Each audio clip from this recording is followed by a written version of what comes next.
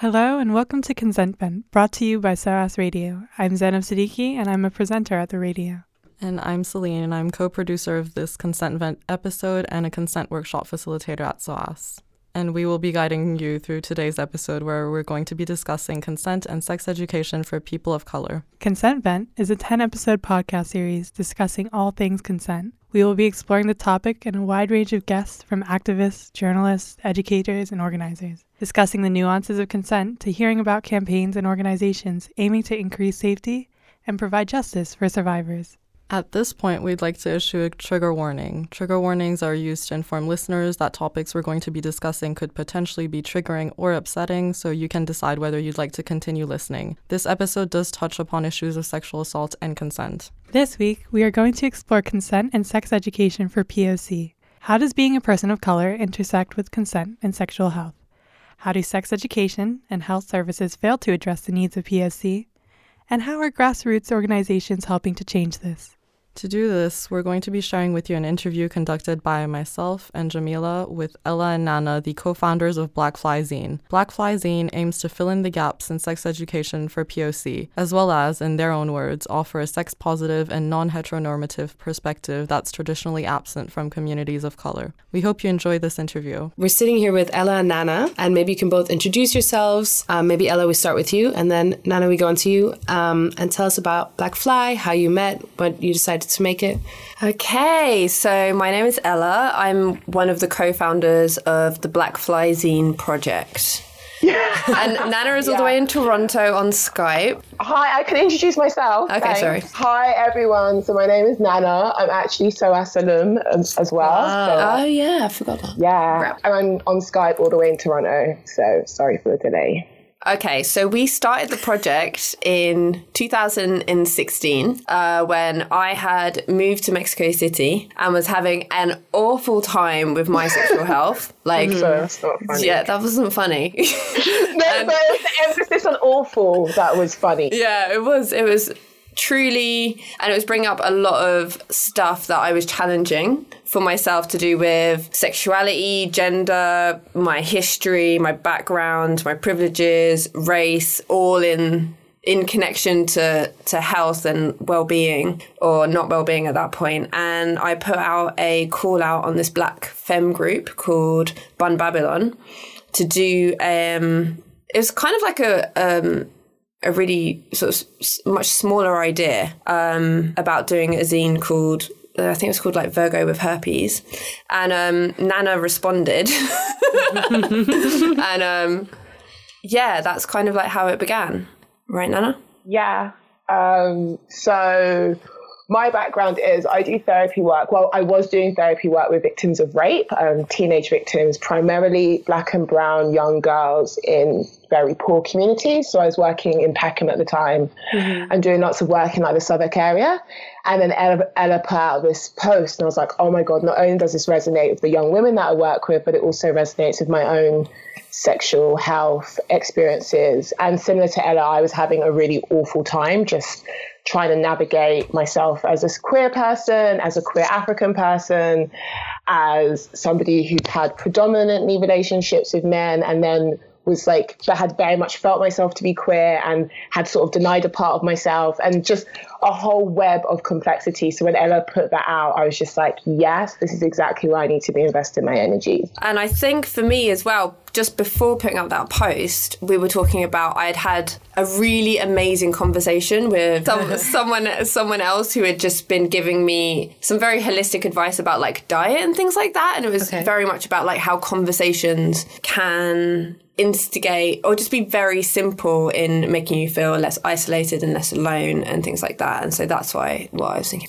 So how did you sort of start producing the first copy of the zine and how did you come together? Well, we're really used to talking over each other. This is hard. How did we do it? We had a lot of very intense conversations with each other because we didn't know each other at all. So we were like basic strangers on the internet. So we had a lot of conversation which were very honest and very quite raw and quite vulnerable and quite, I don't know what it was, but it was some kind of like friendship connection. And then we did a call out for submissions, and we did the graphics for that. And then we started using our social media sort of like networks. And then the feedback from that was everyone was just like incredibly supportive and just like, yes, I want to talk about this. And yes, I want to talk about this. And then the kind of like how we were thinking about sexual health just expanded. Mm-hmm. Yeah. Anything else you want to add to that, Nana? Yeah. So the conversation. So there was a lot of bonding. I think that had to take place because of the subject matter. It was like we were both feeling very sensitive about it, and though we both wanted a space to disclose and share, I think we had to establish quite a lot of trust. And it was actually really amazing to speak to technically a stranger, although sometimes I feel like we can be so spiritually connected with people, but we don't often see that in our initial physical interactions. But it was very instant. Like Ella and I, like she is like my twin flame in like the cheesiest way that sounds, but also not. Like I love her so much, and we felt that instantly. So we built on that. And yeah, because the community was super supported, we also started a Just Giving page. Or was it GoFundMe? It was Just Giving. And people were really generous. It was just like, and again, it's just that thing of like mobilizing community and seeing when you produce or have a conversation that really like connects with people's experiences, people are so willing and open. And so we raised £500. We also threw a party. And then from there, it was just like we suddenly had money. We also had to use our own money as well, but we were both really willing to do that. We had to learn like InDesign. I literally was on YouTube videos. It was all very new, but because we were so passionate, it was great. Like Ella had a full-time job. I still had my full-time job.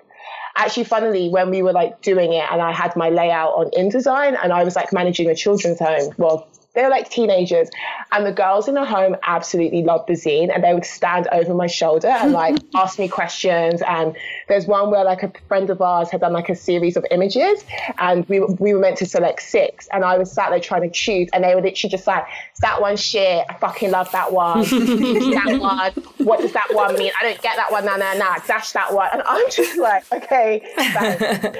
But it was also just like, again, like to be able to talk to 16 and 17-year-olds about what we're doing, it was just like a realization of how needed the project was, and just really affirming and encouraging. Yeah, all of the submissions, whenever we got a submission, we were just so excited and hyped, because then it was just like, we got another one in, like, yeah, just the constant affirmation that there is just like people wanted the project and, you know, felt like they were part of something as well. Yeah. What did you like about the format of the zine as opposed to a podcast or a blog or something else? I think zines are very easy. So I think one of the reasons we decided not to use the title Virgos with Herpes is firstly, I'm not one Virgo. of the many reasons why we did when Ella said that, I like frowned and was like, that's I'm just going to be nice and be like, yeah, let's work on that. It was going to happen. But yeah, one of the things that I wanted something that people could carry around with them and maybe read on public transport, and it wouldn't, like, you wouldn't know. Because what was I reading at the time? I think I was reading a book on Marcus Garvey, and it's called Negro in a Hat.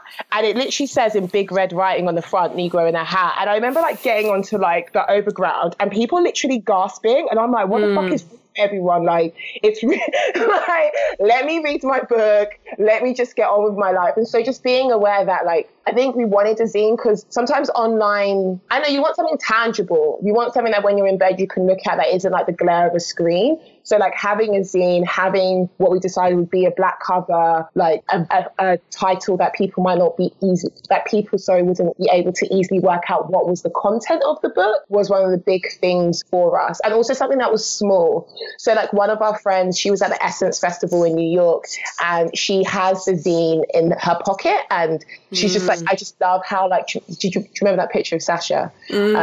And she messaged me, she's just like, I just love how like portable the book is, because it's just, the zine is because it's A5. And while she was at that festival, she could like, she read it on her way there. She shared it with her friends when she was there. She had it in her pocket and read it on the subway back. And I was like, perfect. Like, this is exactly what we want. Something that's just, yeah, can move with people. And there's also kind of like a history about zines and about it being kind of like, I don't know, like underground or like knowledge and creating platforms and networks and stuff which doesn't need to be. I mean, I think our zine is professional of a professional standard, but it doesn't need to be that. It can have that kind of DIY. Yeah. So just to fully understand, y'all were making this while you were in Mexico City, and you, Nana, were in Toronto, or were you still in London at that point? I was still in London. Okay, so did you base it in London? How did you make that work, like across continents? That's crazy to me. We were really committed. Again, because it's such a personal project. Like, and I think we haven't really spoken about our experiences, but it was just something that we both really wanted to do. So we made time. And I'm a really big believer that if you want to manifest something, if you want to do something, you will make time. And like, we were operating on different time zones. Like, Mexico is 7 hours between like London and Mexico City. So six. It was like organizing times to speak. Doing stuff and then uploading it to our shared drive, and then one of us editing it and just like sending stuff back and forth. And then Ella came to London for Christmas in 2016 for 10 days. And I basically was just like hitched up with her for most of that time. Yeah. It was pretty intense and quite crazy. But it was also about being very honest about what you can do and very transparent and being like, no, I can't do this at this point. Yeah. And the other person kind of picking up the slack but there was a real drive that's like quite natural. Like, you can't sort of like force that kind of thing, you know what I mean? To create, it kind of fueled itself, like in terms of energy and yeah.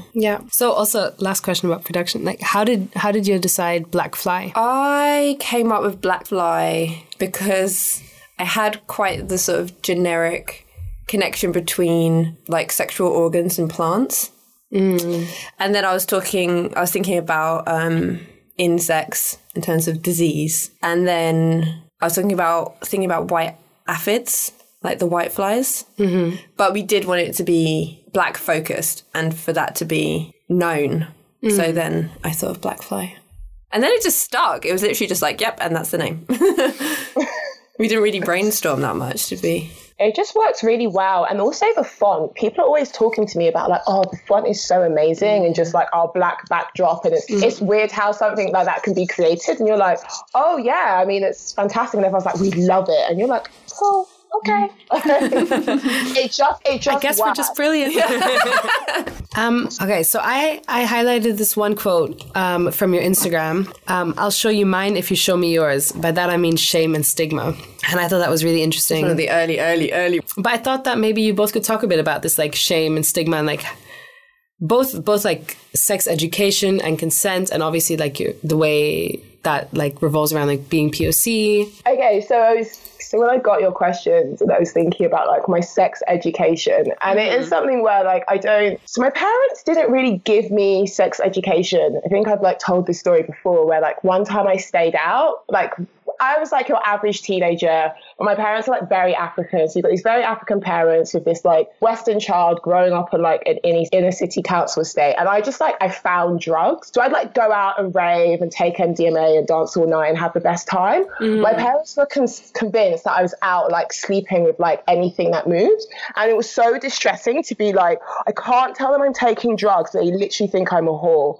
Right. I remember one time I walked into my house and my dad opened the door and I was wearing sunglasses. So it's like 7 a.m. I've like left fabric. I'm wearing sunglasses and I'm like trying to hide my pupils. I know it was so awful. And I'm just trying to get to my bed. And my dad grabs my arm and he's just like, listen, if you fall pregnant, I'm going to kick you and your mum out. And I'm like, dude, and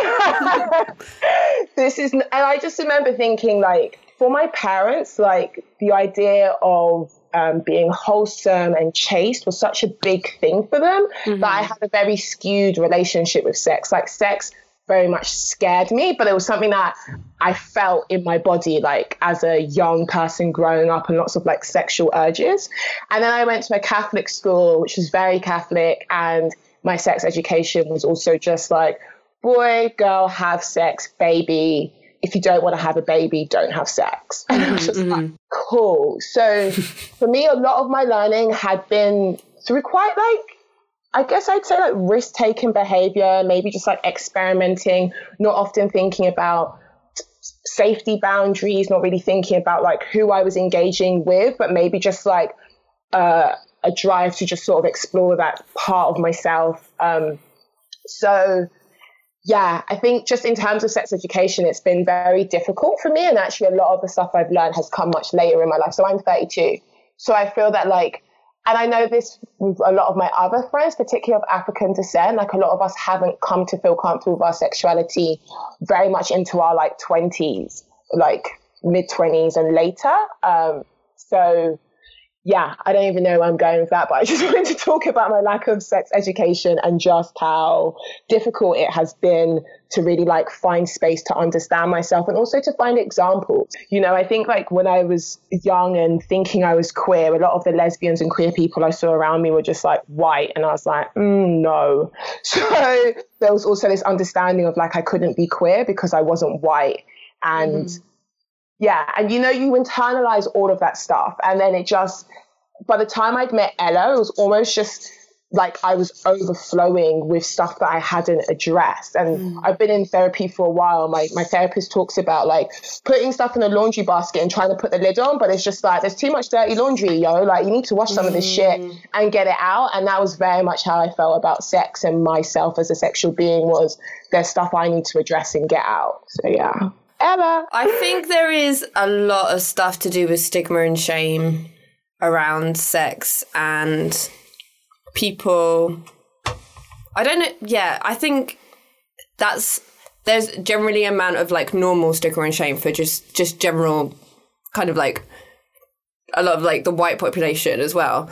But when it comes to people of color, it just becomes more layered. There's more layered and there's more nuances, and there is like just so much depth of kind of like experience, and there is not enough about pleasure, about sex being pleasurable, and because there is ignorance about disease and infections and HIV and all of this kind of stuff.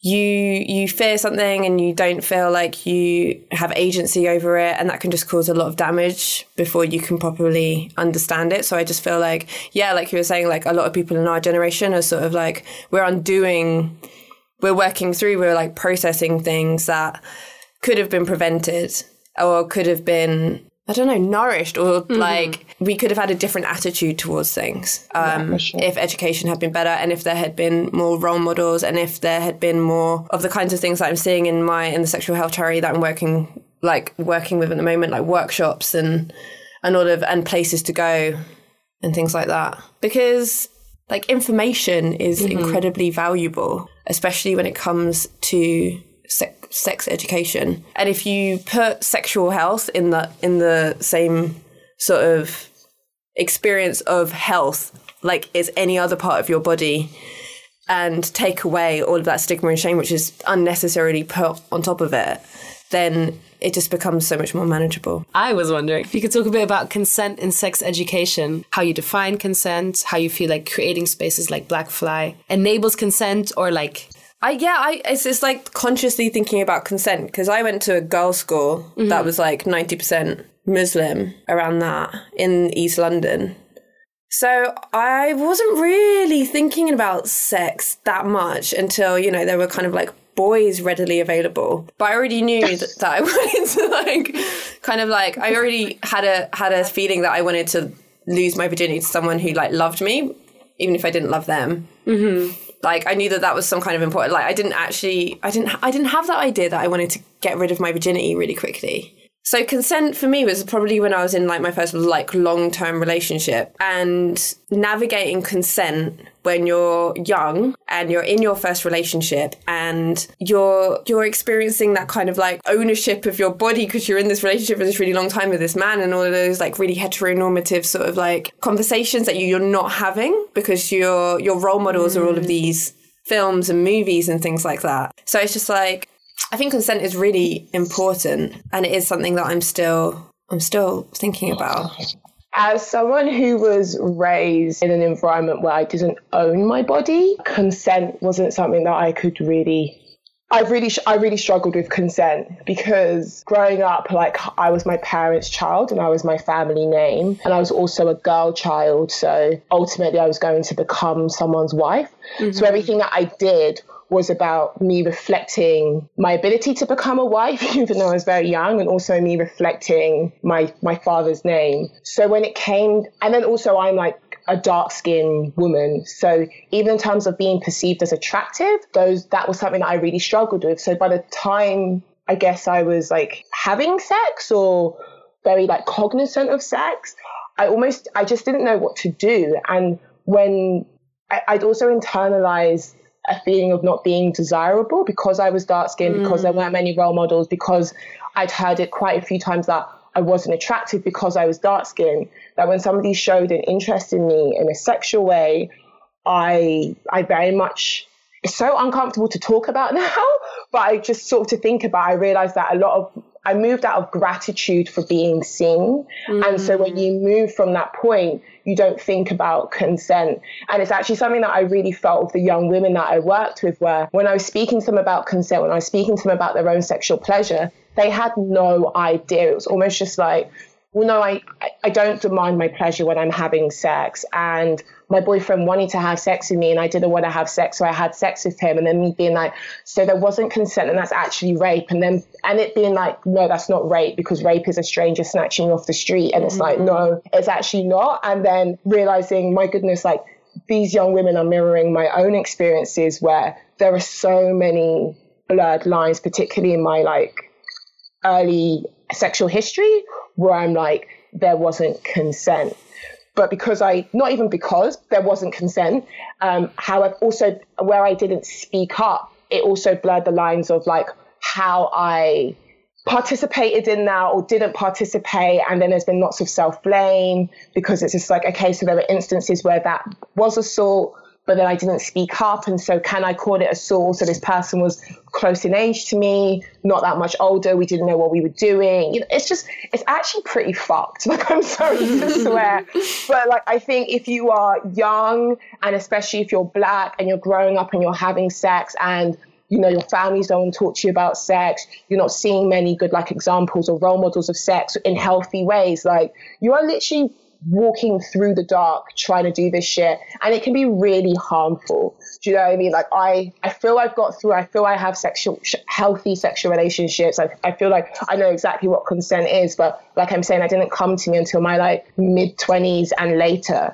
Yeah, consent is definitely, it's a hard one. Also, so one of the things that I used to do for the charity that I used to work for is that we would go into schools and we would like teach consent. And one of the stipulations, like PSHE, which they teach in like English schools, like schools can determine the level of, well, the amount of PSHE that they teach around like sex education. So some schools keep it really basic. You know, some schools are just like girl, boy, sex, baby, that's it. Like, some of them don't include consent, some of them don't include like desire. So even what is being taught in schools differs from school to school, and actually differs on what like parents want. Because for some parents, they don't want their children to be taught about sex, which is just such an insane thing, because sex is everywhere.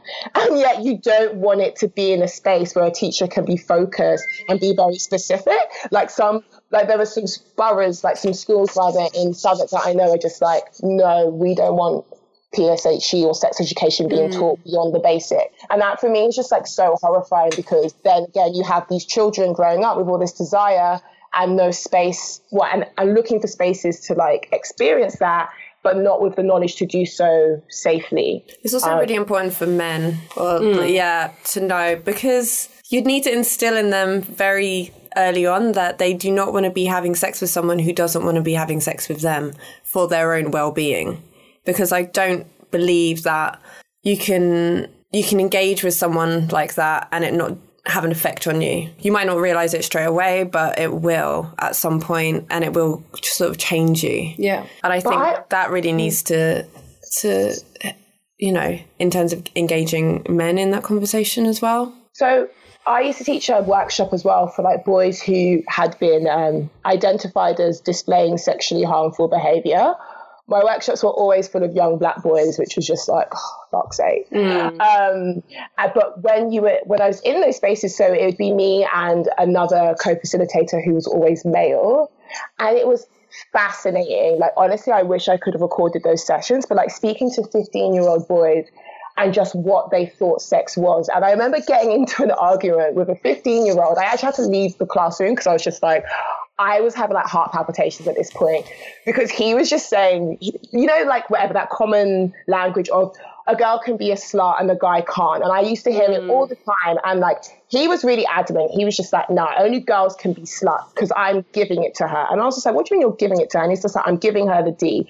I'm like, okay, cool. But you are also an active participant and you're enjoying that. So you're receiving something. So are you not engaged in the same process as her? And he was just like, nah. She takes it, I give it. So the girl's always going to be the slut because and I was just like, oh my God. And he was so like hard about this. He was really going for it. And I was just like, very, very smart boy in his ability to articulate. But the conditioning was strong. Like I was just, and he was one who was the most vocal, but everyone in that class was backing him. And even my co-facilitator, he kind of was like at the back with his head in his hands. And I walked out and he came out and he was just like, do you know what, Nana, like I get where you're coming from, but this is how them young boys think these days. And I'm, Courtney, like, what do you mean? He's just like, fam, this is the realness. And I'm like having this moment of shock and disbelief, like, young boys genuinely are going around believing like sex is something that empowers them and that they give women, and that women are just, for a lot of them, an orifice to do so through. So that is, the education that we have to give young boys around sex is like so critical. And I actually realized doing that work that as much as I wanted to educate those boys, the greatest power in that workshop came through my co-facilitator, Courtney, because boys listen to men. It's really hard to get a young boy to listen to a woman when she's talking about sex. It's just, they tune out. They really are just like, because of how patriarchy works, because of where they associate power, me coming in and telling a young boy about sex and respect and consent and things being equal, and, you know, it was really hard for them. It was like they'd listen to me and they'd nod their head, but I found that whenever Courtney spoke, it was just like, yeah, like I hear that. And I'm like, I said the same thing, yo. So do you think that those workshops for boys that were displaying harmful sexual behavior, did they work in terms of combating rape culture and rape myths and that sort of thing? They were definitely impactful. So it was like a 10-week program. One of the things that we would also look at is just like porn is not sex. And I remember one boy coming up to me at the end and he was like, Miss, do you know what you did? And I was just like, no. And he's like, you ruined porn for me. And I was like, what? He's like, you ruined it, man. You ruined it. And I was like, what are you talking? He's just like, I can't watch it the same way anymore. And I was like, oh, that's a shame. And like, he was spinning inside, but also just like, boom, yes, that's one boy who's not going to go and have sex and pull a move on the girl he's having sex with that he's seen in porn. That's actually kind of dangerous, or he hasn't asked consent for, you know? So in terms of the workshops being useful, yeah, I definitely think they were. I think in terms of like the structure, a lot of work needs to be done, but the conversations need to be happening younger. I mean, I took issue, of course, with who was selected for the group, because after 10 weeks of doing the group, you realize that, for some of the young boys in the group, it's literally they're 15, they're 6 foot tall, they're very much in the throes of puberty, they're like almost coming into their physical bodies as men, and the teachers are a bit confused by it and are sort of like, oh, this 15-year-old looks like a man, and I think he's like engaging in like sexual behavior, and I think because of his aesthetic or his physiology rather, he's probably being quite harmful. So a lot of it was very racialized. A lot of it was just like, this is an issue. However, I was always grateful to have those boys in those classes, because between me and my co-facilitator Courtney, whatever we taught them, we knew it was helpful, because we were coming at them from we share similar socioeconomic backgrounds as you. We understand your experiences. We want to talk to you. You know, I'm the girl who's grown up with boys like that. Courtney is a boy who's grown up like that. So yeah, just to have people in a space where they can speak to people who look like them about issues that I know that they're not going to be able to have a conversation with their family or with their elders in healthy ways. I think it was bomb. I think it was like, yeah, I really appreciated that workshop. I took issue with the white charity that was putting the workshop out, but the white charity used Black bodies to do that work. So that, you know, and I think sometimes it is really frustrating because there are problems with systemic racism. However, when the people doing the frontline work are Black and brown, sometimes I'm just super grateful. I'm super grateful that there's funding available and that white people know how to get funding, and you're going to give me funding to go and do these workshops. And I'm going to do it because it's going to empower my community. And I'll deal with how you got that funding and you being in charge of that funding in another space. You know, like we can't conflate the two sometimes. What do you think needs to change socially and institutionally to ensure that sexual health and well-being needs of POC are being provided for? I think, like what Nana has been talking about, Black and brown people need to have funding and money and support and all of those real elements, which means that you can create something and do something for the communities that you're a part of. Because everyone, like those workshops that Nana did were effective because of the people that were putting them on. But it is unfair that money is distributed the way that it is. And it has made me like infuriatingly angry sometimes when Nana has been talking about her work, about the labour that Black and brown people do as frontline staff, and the inevitability that they will get burnt out because it's emotionally draining and it's physically draining. And doing that work means that you have to go back into your histories and your past, and the support and all of that needs to be, and it can only be provided if everyone on the upper tiers are also coming from the same kind of like situation in place. So that's why I love Blackfly, because it is a platform where people are kind of like owning their experiences and their knowledge. And we're not trying to educate. We're not people who have knowledge. We're literally creating a space where we're just like, okay, we're facilitating that. And it's not for anyone else but ourselves. And I think that's why it's really important and fulfilling, because as someone who maybe not so much now, like I used to really consider myself to be an activist, and I like, especially being at SOASIO, like,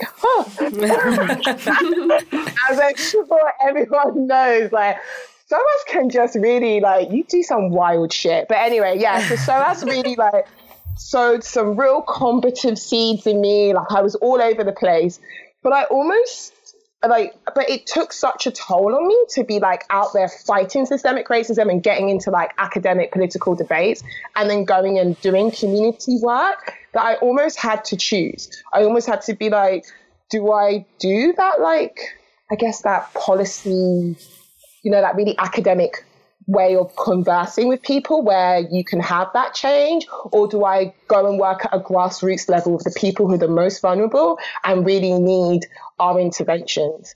So for me, what I also really love about Blackfly is that it's about the community, and it's that Audre Lorde's like quote, right? Like, you can't use the master's tools to rebuild the master's house, or something to that effect. I probably paraphrased that wrong, but I think we have to go into our communities and we have to do the work with our communities and work out what our community needs. And sometimes standing on the front line and arguing with like charity directors and people with money about how you want them to spend their money because they're doing stuff in your community, it just feels like a waste of time sometimes. Do you know what I mean? Like, I had a job once where I didn't realize that a significant amount of our funding came from the police.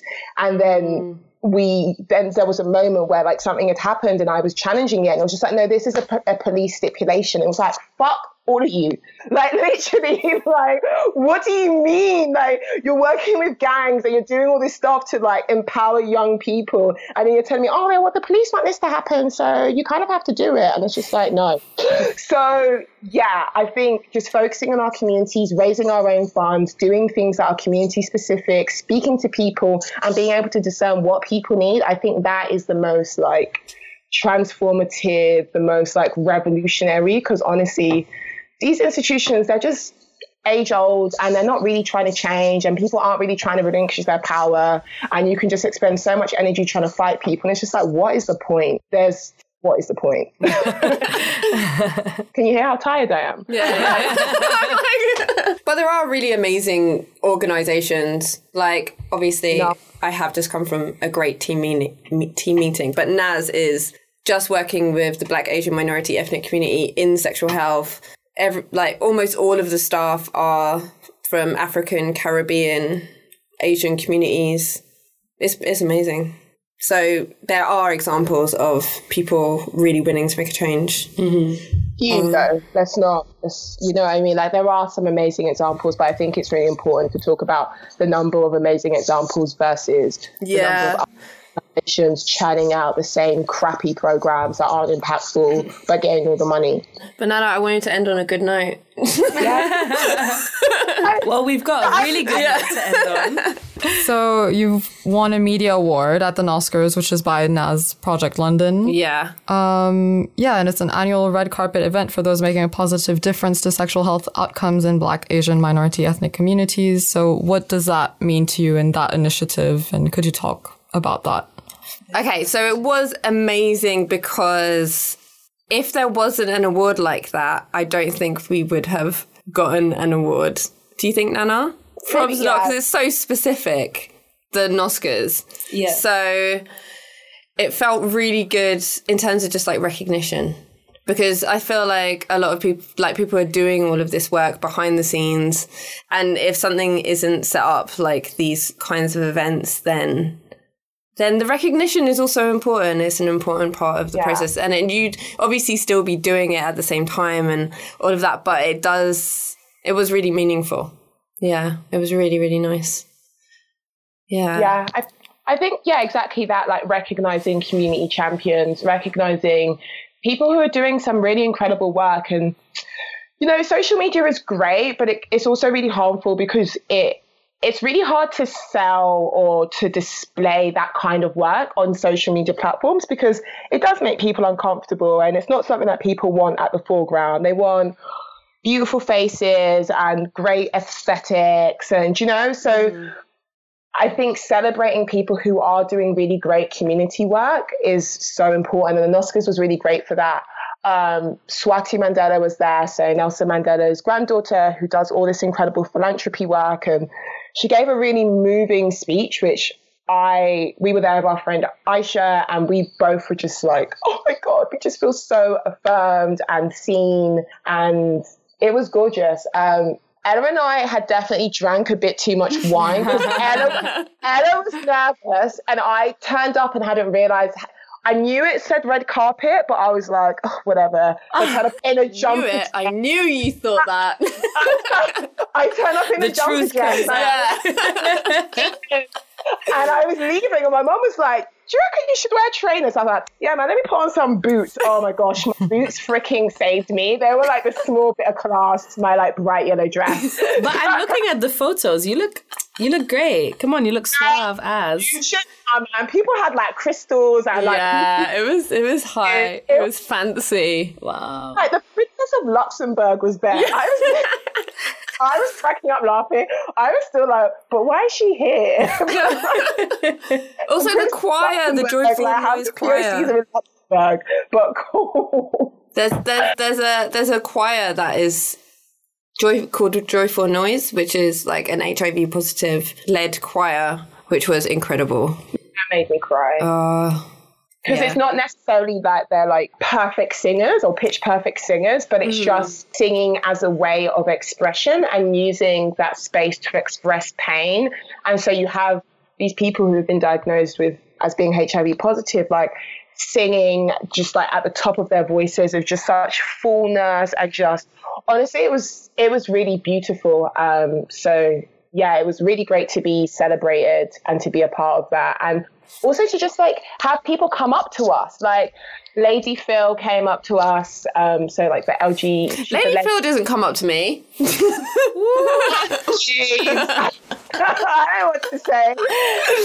Find you, and she remembered my yellow dress. But anyway, Lady Phil came up to me, and she was just like, I love your zine. And somebody she works with called Chloe was just like, yeah, I really love. And I'm just like, it's weird talking to people who have read your zine and have not even our zine, who've read Black Fly and have been moved by it, telling me about how it moved them, and really encouraging us to keep going. Yeah.